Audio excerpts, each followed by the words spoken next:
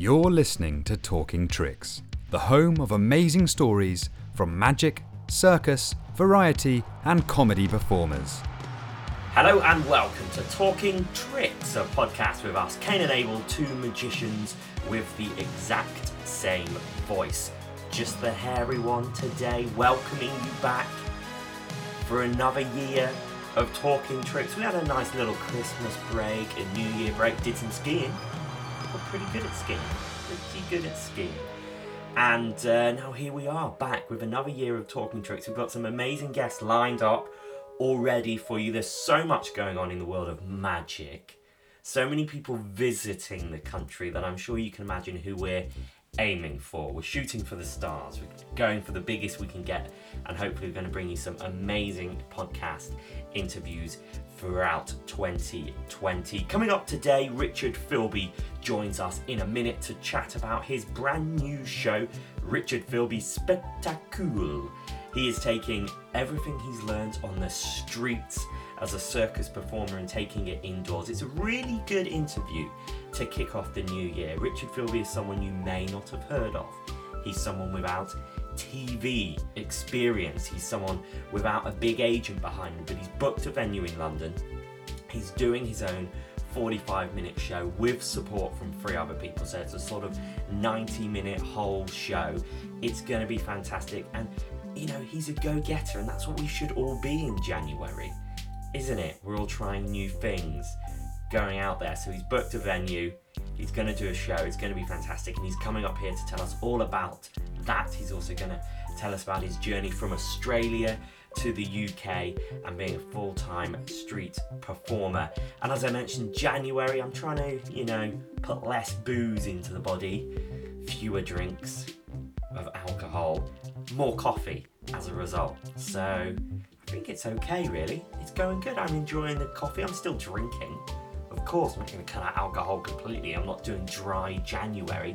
If you are doing dry January, I hope this gets you through one of your dry nights as you count down towards the end of the month. But I had a lovely coffee at Soho Theatre, should I say, the other night when I went to see Only Bones, Trygve Wakenshaw's version of Only Bones as part of the London Mime Festival. Now I've got to do a huge shout out. Fantastic show. Head on down and see it if you can. Only Bones is an idea created by Tom Monckton, and there's a sort of set guidelines that you have to follow to do an Only Bones show, and this is Trygve Wakenshaw's version of an Only Bones show. Go and check it out. Absolutely fantastic. Part of the amazing London Mime Festival. Check their website out. There's loads of great shows on there. Have a little look. I got to do a huge shout out to Soho Theatre as well. We had a bad start to the year. A bad thing happened in our family. One of the baddest things you can think of, which meant I couldn't attend the show. And I rang them up and I said, this bad thing has happened. And I know you don't do refunds. I know you don't do exchanges. And they said, because of what's happened, you can change to another night, come on another night. They didn't need to do that. The bad thing that happens to everyone that ever exists in this world. And they could have been like, well, look, we're sorry, at time of booking it said no exchanges, no refunds, but they said come on another night. So I went down, I had a delicious coffee, I saw the amazing Only Bones by Trygve Wakenshaw, and I'd highly recommend it. Really great show. Trygve's someone who we were aware of from our visits to Australia the last couple of years, and of course Edinburgh.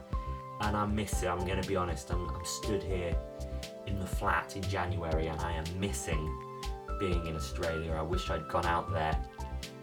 Previous podcast alumni, Elliot Bibby's out there. Previous podcast alumni, Charlie Caper's out there. So if you're in Australia, if you're in Perth, Adelaide, whilst those festivals are on, go and see those guys. They're amazing. Non-podcast alumni, but friend of Cain and Abel, Cagools, go and watch them. They're out in Australia. Really would recommend them. And Richard Philby, an Australian, joins us in a minute to talk about what's going on in London this January with his show. And before then, final news that nobody cares about. Southampton Football Club, the Saints, my team, because I kind of had got to updating you as we got into the tail end of 2019, how Southampton were doing. We were always in the relegation zone. We might get relegated. Things are bad. Well, it's good. They won 4 games out of the 6 games since I last spoke to you. They drew the other 2. Then they played a 7th game on Saturday and they lost that one. But that is irrelevant. We're now 13th. We're only 1 point behind Arsenal. Arsenal are having a bad season, but we're 13th. We're doing well. We would have been 12th if stupid Newcastle hadn't have beaten Chelsea last week. So there's your news that nobody cares about, unless you are one of these performers or Talking Tricks listeners that also like football. But we're going to stop talking about football. We're going to stop pining over not being in Australia, and we're going to get Richard Philby on Talking Tricks right now.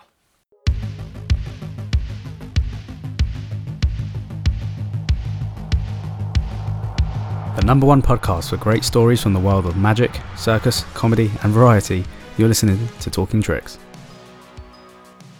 Now joining us on Talking Tricks is Richard Philby. We often have magicians on here a lot. We just talk about one form of tricks, but we've got a real multifaceted trickster with us today. Richard Philby does a little bit of everything. To kick us off, Richard, how are you doing today? Oh, doing good. It's a nice January day. More sun and more fresh air than anyone would expect at this time of year. Because I know you through street performing. For those that don't know you, give us a quick overview then of who you are as a performer and what kind of stuff you do. So I'm an Australian street performer. Got a lot of the Australian flavour in a lot of things I do. But I've moved to London about 2 years ago, and I do a lot of street shows. I live close to Covent Garden pitch, so I spend as much time there as I can. But that's kind of an avenue for me to work on new tricks and explore new ideas with an audience. So I'm doing that as often as I can. We should talk about where we are, because a lot of people will say that they live in London, but you live in proper London. You're right in the heart of the West End. How do you find that? Smack bang on it. Yeah, I love it. I couldn't be happier with where I live. Like, Covent Garden postcode makes life easy for work, but also interesting outside of work. And if something's happening in the West End that I really want to get involved in, I can just come home straight from work. I'm ready to go in 5 minutes. And it's pretty useful being able to just duck home, get ready for work in 20 minutes or so. And just, always trying to keep my finger on the pulse. And yeah, with so much to do in the West End, it's an amazing location. Couldn't be better.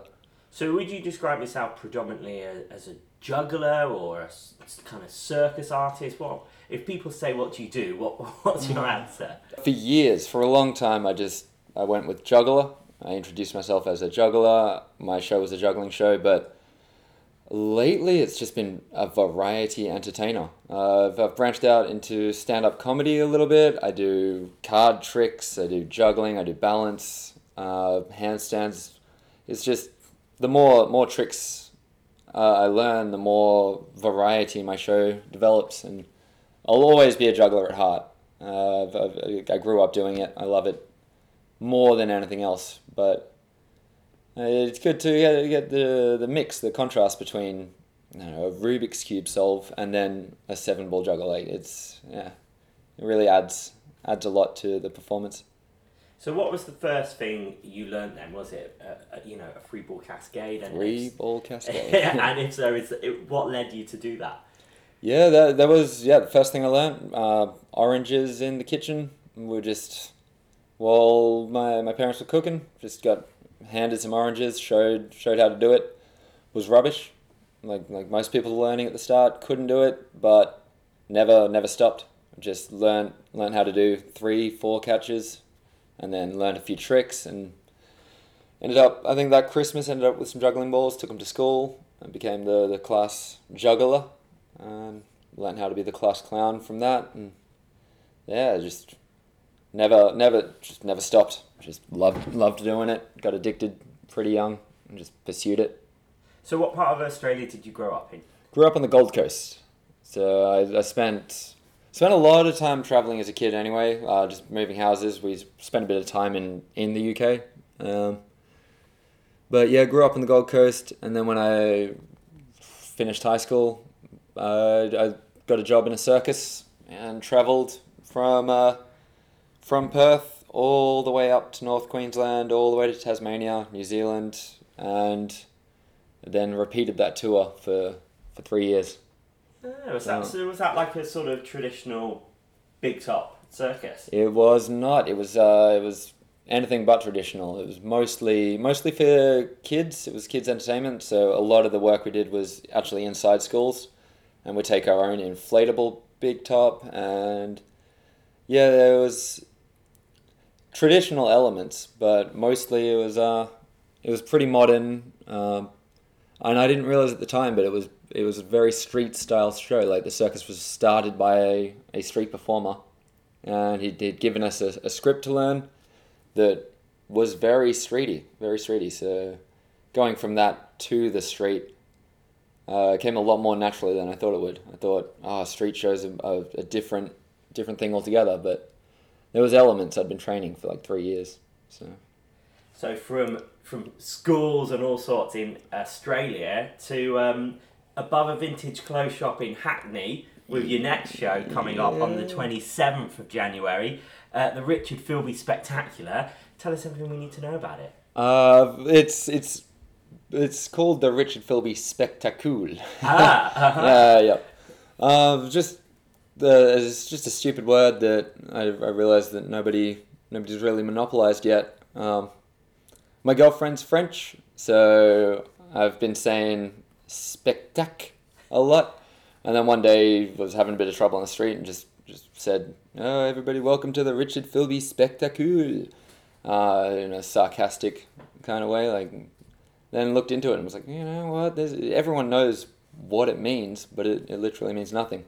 I googled it and it's maybe Latin, so I've gone with that name for a little bit of something different. Yeah, I'm hoping that it turns out to be a really nice show. It's a perfect venue, Paper Dress Vintage. I've seen my friend perform there, Man of 1,000 Farces.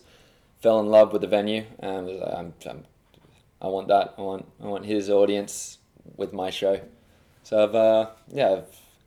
I've booked the place out. The guys are really nice there. They're happy to have me. They're happy to see some variety, some comedy, some circus.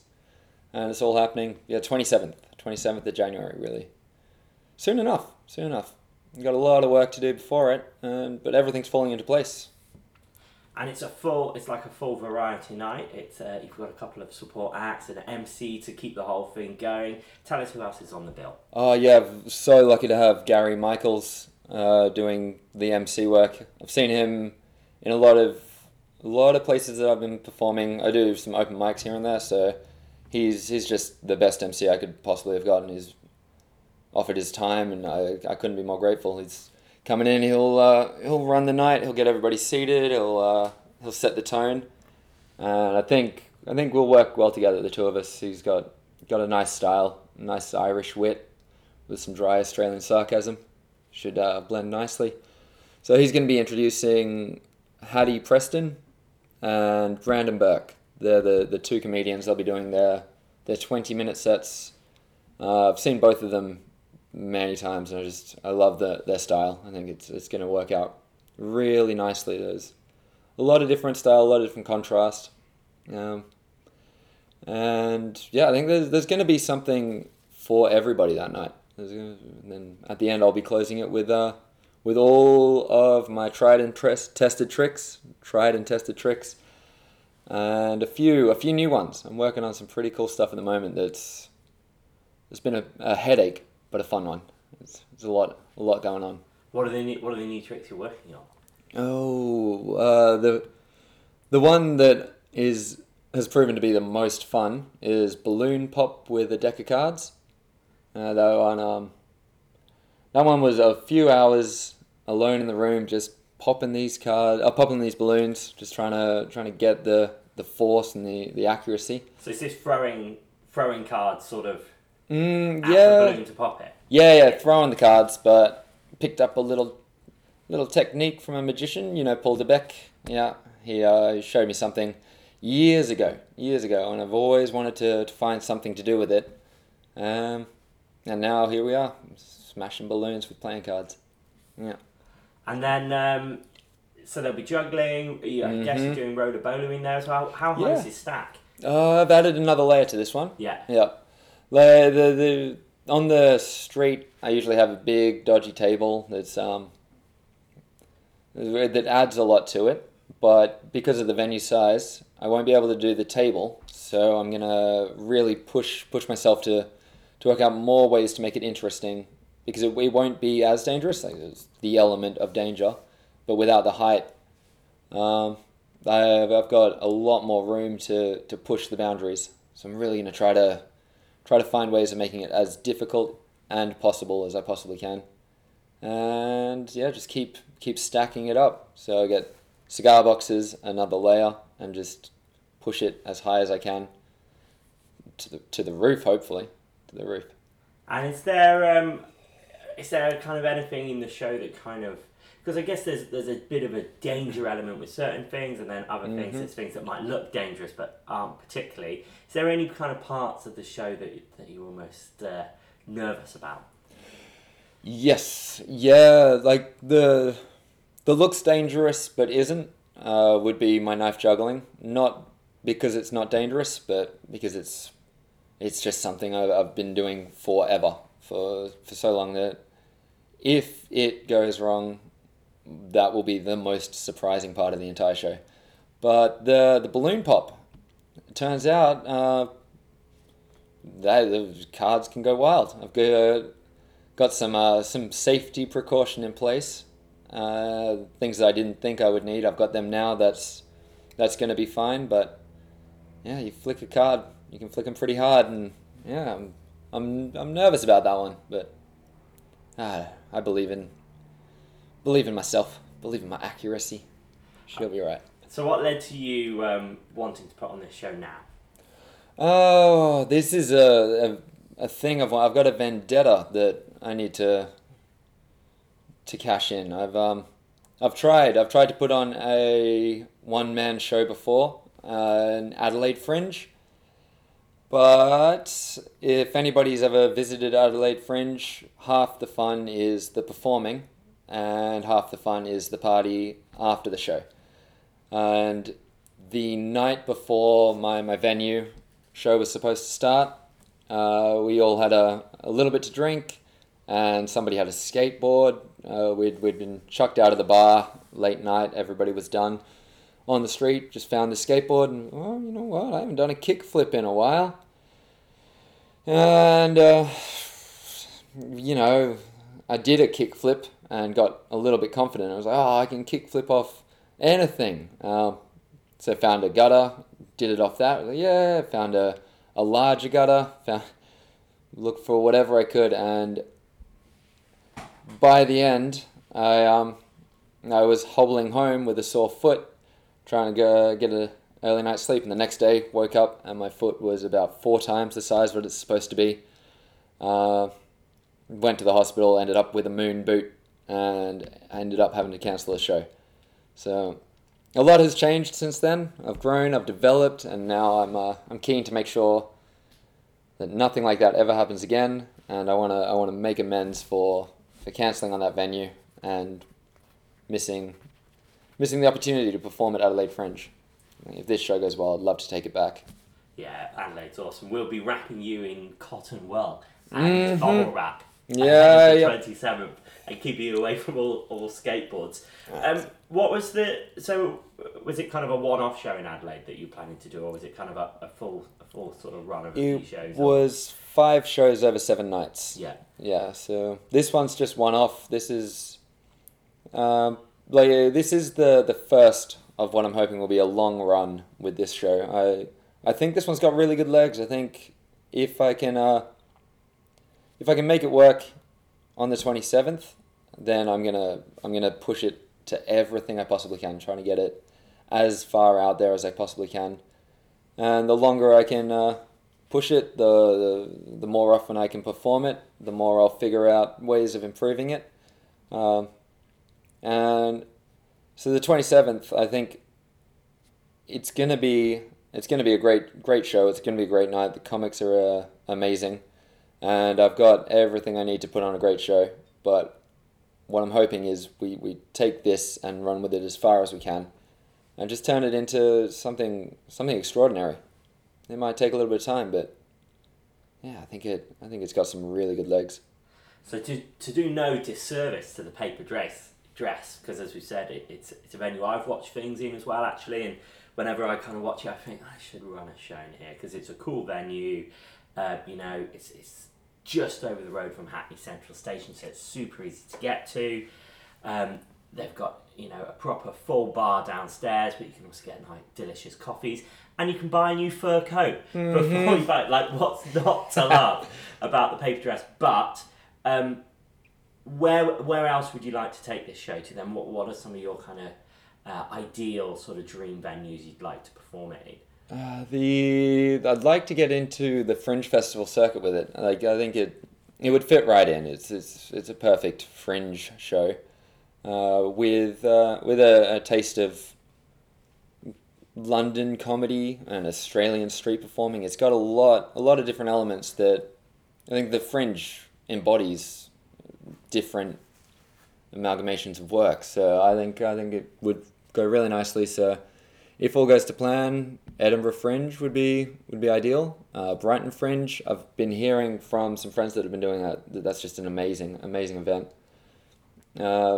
And London, so full of independent venues, so full of life, and so full of, like, just every bar has an upstairs area. So I wanna try to pack out London venues as often as I can. And yeah, I'm not sure where the limit is. I just want to keep filling up bigger and better venues all the way to whatever I can. And have you found with this then that you've kind of been able to take stuff that you've honed on the street and take it straight indoors, or have you been kind of tailoring bits so that they kind of work differently because they're indoors? Yeah, there's parts from the street that directly translate lines and jokes and things that I've worked for years to kind of refine and perfect, and I've altered a lot of different things, and they're my little gems, and they're coming from the street with me. But I don't want to do a street show in a venue.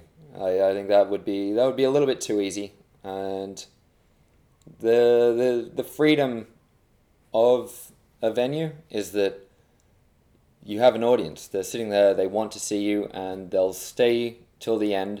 So things like constantly providing them with an abundance of entertainment, like you almost have to do on the street, it's not as important. I'll be able to really set my own tone, set my own pace, and I think it'll be a more comfortable watch than a street show. Street show is very, very transient audience, so you got to be a little bit too on it. You got to, by the time you're putting down one prop on the street, you're picking up another, so that nobody has any dead time. But I want to, with my stand-up comedy, I want to throw elements of that in. So I want to have the time in between tricks, just talk, tell a few jokes, and really get to read the room and feel how they're going with the night. And if I feel like I need to move on, I can. If they seem to be enjoying the jokes, I just want to take my time. And yeah, I think I'm gonna have a lot of really fresh stuff with sneaky little cheats from the street that should get us exactly where we need to go. You mentioned stand-up. I'm interested to kind of chat to you about that, because I think it's something that all performers probably at some point think they'd like to give stand-up a go, or they've given stand-up a go. You're obviously, living in central London. There's open mics all over the place. How have you found kind of getting on the stand-up circuit in London? Oh, stand-up's a tough game. I got a lot of appreciation, a lot of respect for comics that are actually doing well. By well, I mean making people laugh a few times in their set. I thought that my experience on the street would transfer immediately onto an open mic scene. But maybe the first 10 sets, I was just jumping on the bus back home going, why was it like that? Why didn't they laugh? Then I realized that clever little sentences aren't comedy. Comedy has tension and release and punchlines, and I didn't juggle when I first started doing open mics and stand-up comedy. So not having the prop, not having something to fall back on, really showed me that juggling was my punchline. Juggling was the end of my joke. And so I've had to rethink it. I've had to think a lot more deeper about the cause of laughter. And it's getting there. Comedy's going well, but it's still not even close to a viable career option. It's not close to something that I can say that I'm doing with expertise. But I get it a little bit better now, and for this, a lot of the material for the show I'm doing at Paper Dress, I'm trying a lot of material at open mics, and that's coming along nicely. And then when you throw in a variety act in an open mic, people just love it. So, yeah, getting plenty of practice. So, and what venues did you start working at then with the open mic? Where were the first sort of, a lot of these are kind of comedy clubs in pubs and things like that. Mm-hmm. Which were the first ones that you targeted and got on? The first one I ever did was Sam Rhodes' Comedy Explosion in Dalston. And Sam's amazing. He's very welcoming. He's super kind. He loves new acts, and he's very supportive of established acts. And he's himself incredibly funny. He's got a really nice tone, nice style. So yeah, he had me on, and first night I got laughs, but it was out of he's doing his best. And Sam went up and just he was emceeing the night, and he just really put me at ease at the end of the set. Instead of going, well, that was a rubbish set by some guy I've never met, he was just like, hey, good job, Richard, thank you for giving it a go, and said some funny little lines. But Sam really got me started. And then Gary, the MC for this event, he runs an open mic. He started an empire now. He's running like 9 shows a week or something. He's got some guest MCs on the nights when he's doing it. I can't believe he's offered to do this. He's a very busy man, and he just wants to be busier. He's doing really well. But he's been an immeasurable support in comedy and life in general. He's just always there. He's doing a great job. He's running stand-up nights, London, and it's a massive contribution to the comedy world. And so they're kind of all across London. He's got kind of fingers in a lot of pies. Yeah, so I think he started in Brick Lane. Now he's just around the corner at the Savoy Tap. Yeah. And he's every time he finds an empty room, he fills it up with comedians. So there's a lot of open mics, unlimited, and somehow London comedy scene is so beautiful. There's always an audience. So what inspired you to leave the props and do sort of straight stand up? It was at first a challenge. I think everybody sees comedian specials and go, hey, they're just talking. It's a real cool way to make a living. Like that idealized version of comedy gets squashed pretty quickly when you're up there with a microphone. But yeah, there's a lot that can be developed there, and I don't know, with what I've been doing lately, with picking up different tricks and different styles and adding to the variety of my performance, learning a joke, learning setup, punchline, and all of the things in between. That was a necessity. That was something I really needed to do, or else I would have always had a little chuckle and then finished with a juggle, and that would have been my entire career. So yeah, having legs to stand on with your own humour, with your own jokes, is super valuable, I think. And did you kind of before you did your sort of first set at Sam Rhodes show, did you kind of just sit there and write sort of funny experiences that had happened to you, or did you go for an old joke box book and throw a few things in, or was it a few bits from the street here and there? How did you build that initial set? Oh, I wish I had have done any of that. I sat for half an hour and I was like, you know what, it's only 5 minutes. My street show's 45 minutes.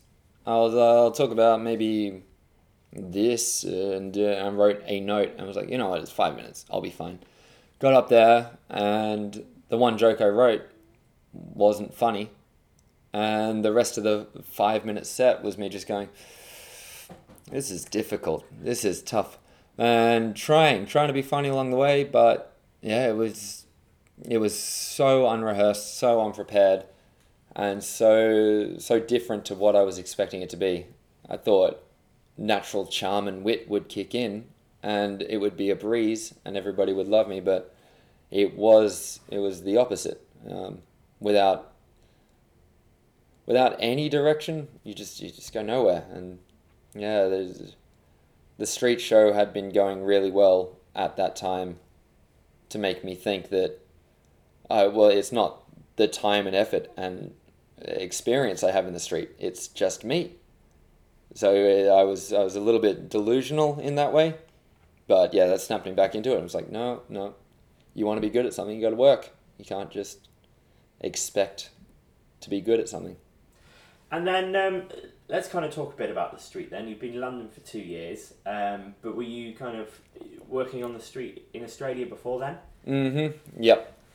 Yeah, from that circus gig, I started doing some street shows on the weekend, just a little bit of extra cash and a little bit of experience, and eventually I got hooked on the street. I just thought it was the best, the freedom of it, the game of collecting an audience instead of just having them sitting there and waiting for the show. I liked the real interaction with real street life. So yeah, my first experience with busking led to 6 months later me being a full-time street performer. I did the circus thing for like 3.5 years, and it was kind of running its course. I was happy to move on to something else, and luckily busking came up, and I do this now. This is awesome. Yeah. So where were you busking in Australia, or were you kind of moving around, or did you have a sort of home pitch? Yeah, at first it was in Perth, and that's where the circus was kind of based at the time. So I started in Perth. First show was in a place called Northbridge, which, looking back, was probably the worst place to try to do it. I went out late at night and just busked from like 11 p.m. till 4 a.m. on a Saturday night. And is Northbridge busy at that time with very busy street? Yeah, very busy with pub goers, and like it's got a reputation for being dangerous, and like I think that just comes from it being a big bar scene. So there's a lot of people drinking, but I did it for a while and no problems. It was one of the, I don't know, when you're there with purpose, when you're there and it looks like you're doing something for a living, people just go, oh yeah, he's working. Let's let him work. So I never really had any issues, but you tell somebody you're busking at midnight in Northbridge, they go, oh my god, are you okay? I'm like, yeah, it's fine. It's a beautiful place. But from there I went to Sydney, and then Sydney. I don't know. I couldn't make it work for me there. Not like down by the Opera House, or I was trying to. I was so lost in Sydney. I didn't know where I was supposed to be, so I set up in a place called Newtown, and there was just not enough space, not enough public. Like, it's a busy place, but just yeah, for some reason it just wasn't working in Sydney for me. So I moved to Melbourne, and that's where my street show really took off. Got some legs there, and yeah, it got me all the way over to the UK after a couple of years in Melbourne. I've had a street show that was portable and good, and I was happy with it. So I was like, well, let's take this international. And why London then? Why did you choose here? Was it just, were you kind of passing through a bit, or did you always come with the aim to settle straight here? I did one summer here. Yeah. And yeah, I arrived and it was beautiful and it's big and there's massive places to work and there's plenty of people, and I spent one summer here, France, and in Scotland for Edinburgh Fringe. Yeah. And then went back to Australia. And I love Australia, but I spent the summer season there just going, oh, I wish I was in London. So yeah, the next summer came back and just never left. Luckily, I've got a British passport, so yeah, I've just been able to stay and integrate. And yeah, it was nice. It was a simple move.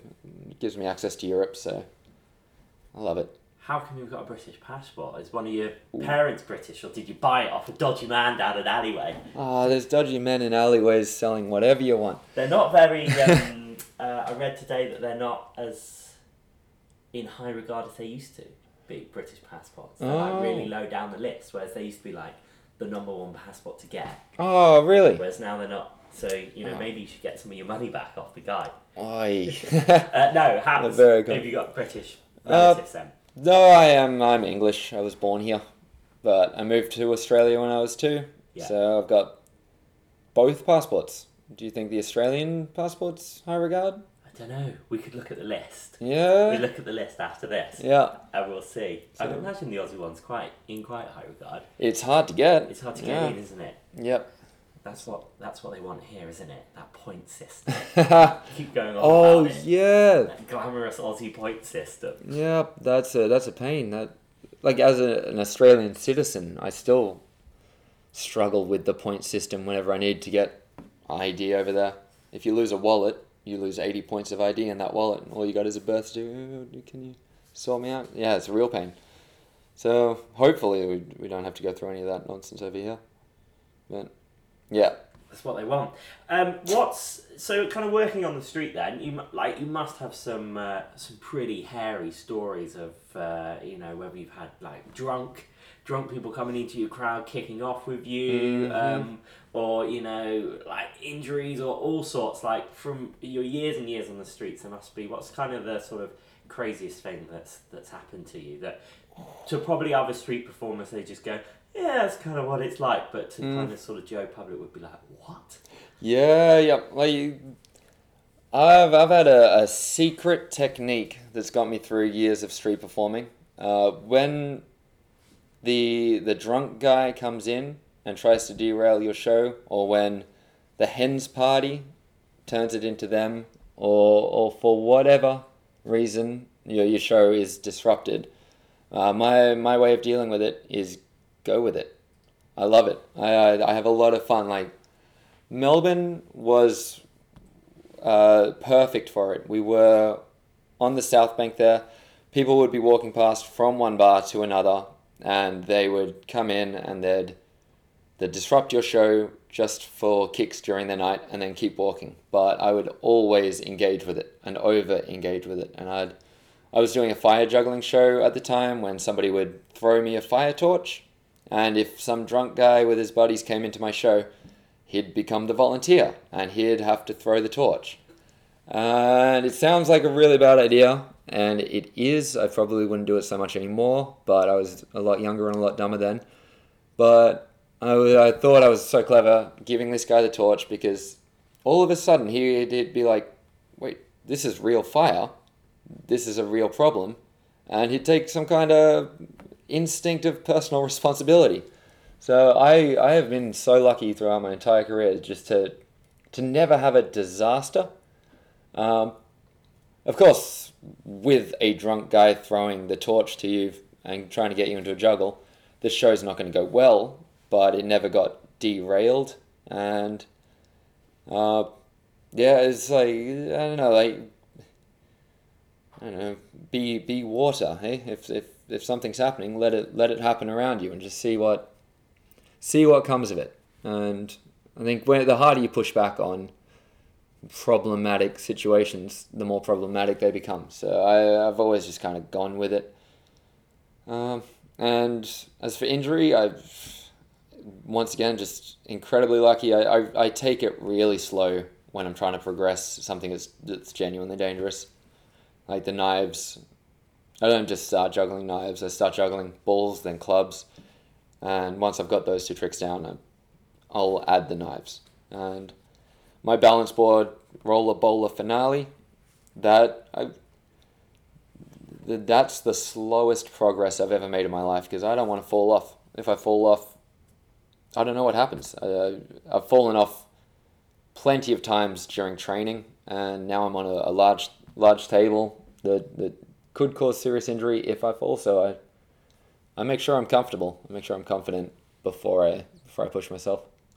And you're obviously someone that's kind of constantly learning new things. I wonder how's your, what's your kind of strategy or form of attack to kind of learn things? Are you someone that will go and kind of get sort of old books on sort of circus skills? Are you an internet guy, or do you kind of find that actually performing on the streets and being part of this kind of community that you just sort of, learn tricks off other people? How do you kind of pick these things up? Yeah, yep. The street performing is a great help. It's a massive asset in learning. If I do a day of training of a trick and it resembles the trick I want to do, I'll just sneak it into my show. I just sneak it into a street show, and then if I do 2 or 3 shows in a day, that's 2 or 3 training sessions with an audience watching. And all of the other material around it will be solid, so people will be forgiving if it doesn't go well. And yeah, so I spend a fair bit of time practicing and training outside of the show, but only to get it up to the level where I can sneak it in to the show and it fits. And then every show I do, I learn something from it. Even if it's something like learning a drop, like a line for the drop. So like if anything in my show goes wrong, I've always got a line for it. I've got something to say about it. Usually pretty funny, or at least clever, which just really relieves tension of, because a juggler dropping something, that's an obvious mistake, but it's only a problem if the juggler himself is unhappy that he's dropped. So I've got all of these lines, and they come from genuinely not being able to do it, dropping it, and going, I'm gonna try again. And yeah, so my training strategy is get it good enough for a street show, and then wait until it's better than it needs to be in the street show, and then find something new. And yeah, constantly, I've got like 1,000 things I want to put into a street show, but yeah, people aren't going to be patient enough to watch an entire show go badly. And who are some of your sort of inspirations, performer-wise?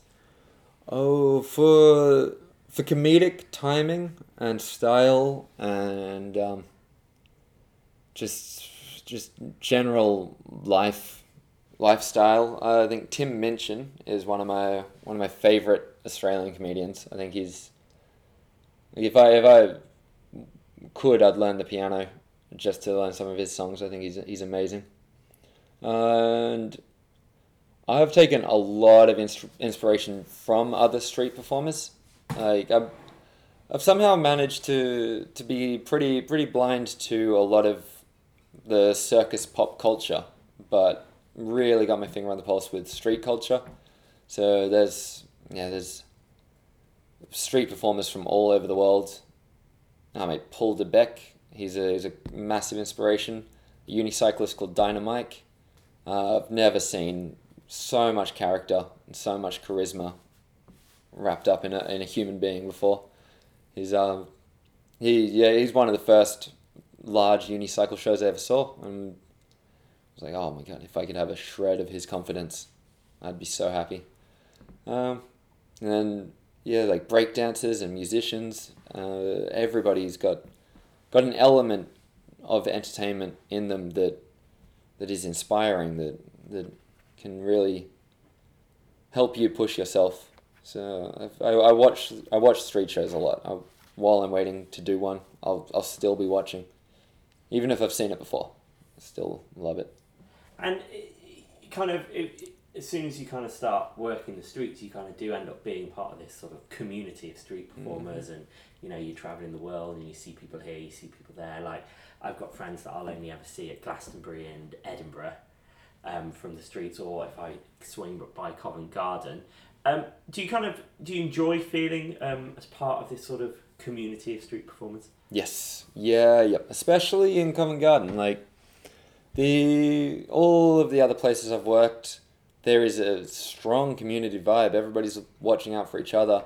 But Covent Garden's got a long-standing history, and it's got the SPA, Street Performer Association. They've got that's rock solid. The people meet up and they discuss real issues with what's happening in Covent Garden, what's happening in street performing around London, what's happening in the world. And yeah, we work as a real team there. And there's a lot of people that have families now, so they don't travel as much, so you get to see the same people every day. With the traveling thing, it's great. It's quirky that you'll just end up in Avignon in France and you just see, oh, what? I didn't know you were here. And just you bump into people all over the world. And that's the traveling community is amazing. But then Covent Garden, it's a more stationary community with people coming in and out. And it's always there. It's always going to be there. And did you find, obviously moving from the circus show straight onto those sort of late night street shows in Melbourne, and then in Melbourne, wasn't it? In Perth, Perth and then Melbourne, and then coming over to London. Did you kind of feel that you'd sort of cracked street performing straight away, or did it kind of take you quite a while to feel that your show was at the level you wanted it to be at? I don't know if it's possible to have a street show at the level you want it. Like, I've definitely hit some peaks and plateaus throughout my career, and I'm very, very happy with where I am right now. And I'm comfortable with my show, and I can do it daily and be proud of it. But I know that I can improve it, and I intend on improving it, and I'm doing everything I can to improve it. So yeah, it's like the level where you're at is a really hard measurement. I've always been happy with my street show. I remember when it was a little juggling act, no fire, no knives, just a roller bowler on the ground, 5 balls, and the maximum audience was 10 people, and I was like, whoa, I've got an audience. Yeah, I'll show you guys something. Even then, I loved it. I was like, this is where I'm supposed to be. This moment here, this is what I want to do. So yeah, the bigger it gets, the more kind of feedback I get, the more reassurance I get that I'm doing the right things. But yeah, it's a state of mind. I've always been happy with the level I'm at. And I wonder if you have like a sort of top moment, whether it was, being at a sort of festival or just a show that had just a really nice moment in it. Do you kind of have a sort of, a best show, a best moment ever on the streets? Best show, best moment. Oh, wow. Yeah, there's so many. There's not really highlight moments. There's meaningful moments. You get a lot of feedback at the end of a show. Sometimes people will come up and say, thank you for the show. I've just had a tragedy at home, and this is the first time I've smiled, or whatever somebody is feeling at the time. If you can brighten their day, and then they tell you about it, that's a highlight. That's a great moment, and it's happened a bit. It's happened more than a few times, and yeah, none of them are the highlight, but as a combination, it really, that's the highlight of street performing, is that every day you're out there, and whether you know it or not, you're impacting people's lives. And I hope that it genuinely does help people when they're struggling. I hope that it genuinely gets people through the day. And yeah, I'm naive enough to believe it does. I think it's great. And do you think you'll always want to be, a street performer? Do you want to retire on the street, or is the ambition to get into a big touring indoor show, or to kind of have your own solo show that is permanently kind of booked around the world? What's the number one ambition? What I'm hoping is that one day I become too busy to do street shows, because I'll continue doing them as long as I possibly can. They're an amazing thing. They're a beautiful thing. I genuinely believe in them, but I don't think I have the energy to do it for the rest of my life. So I want to find other avenues. I want to be too busy organizing a stage show and finding guest comedians and putting my own project together to even have the hour to run out and do that street show, because I love them and I will continue doing them until I genuinely cannot. So yeah, stuff like I don't see any reason to stop doing them, so I'll keep doing them until I can't, and I'm hoping to push myself into different domains to the point where I can't, and I want to leave street performing knowing that I still love it and I still want to do it, but it's just something that my lifestyle doesn't permit anymore. Super. And final thing then, to kind of go back to how we started it all. The show, of course, is on the 27th at the Paper Dress. Give us one final sentence or so, just to kind of sum up what people can expect again for that show. Oh my God, this show is a personal endeavor of mine that I hope brings joy to as many people as I possibly can.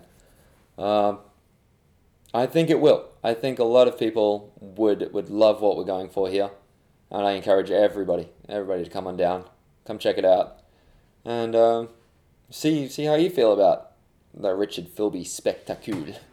Spectacle. There's a new word for the word of the day on Talking Tricks. Spectacle. Cheers, Richard. Thank you very much. Thank you for listening to Talking Tricks with Kane and Abel. Please rate, review and subscribe to the podcast.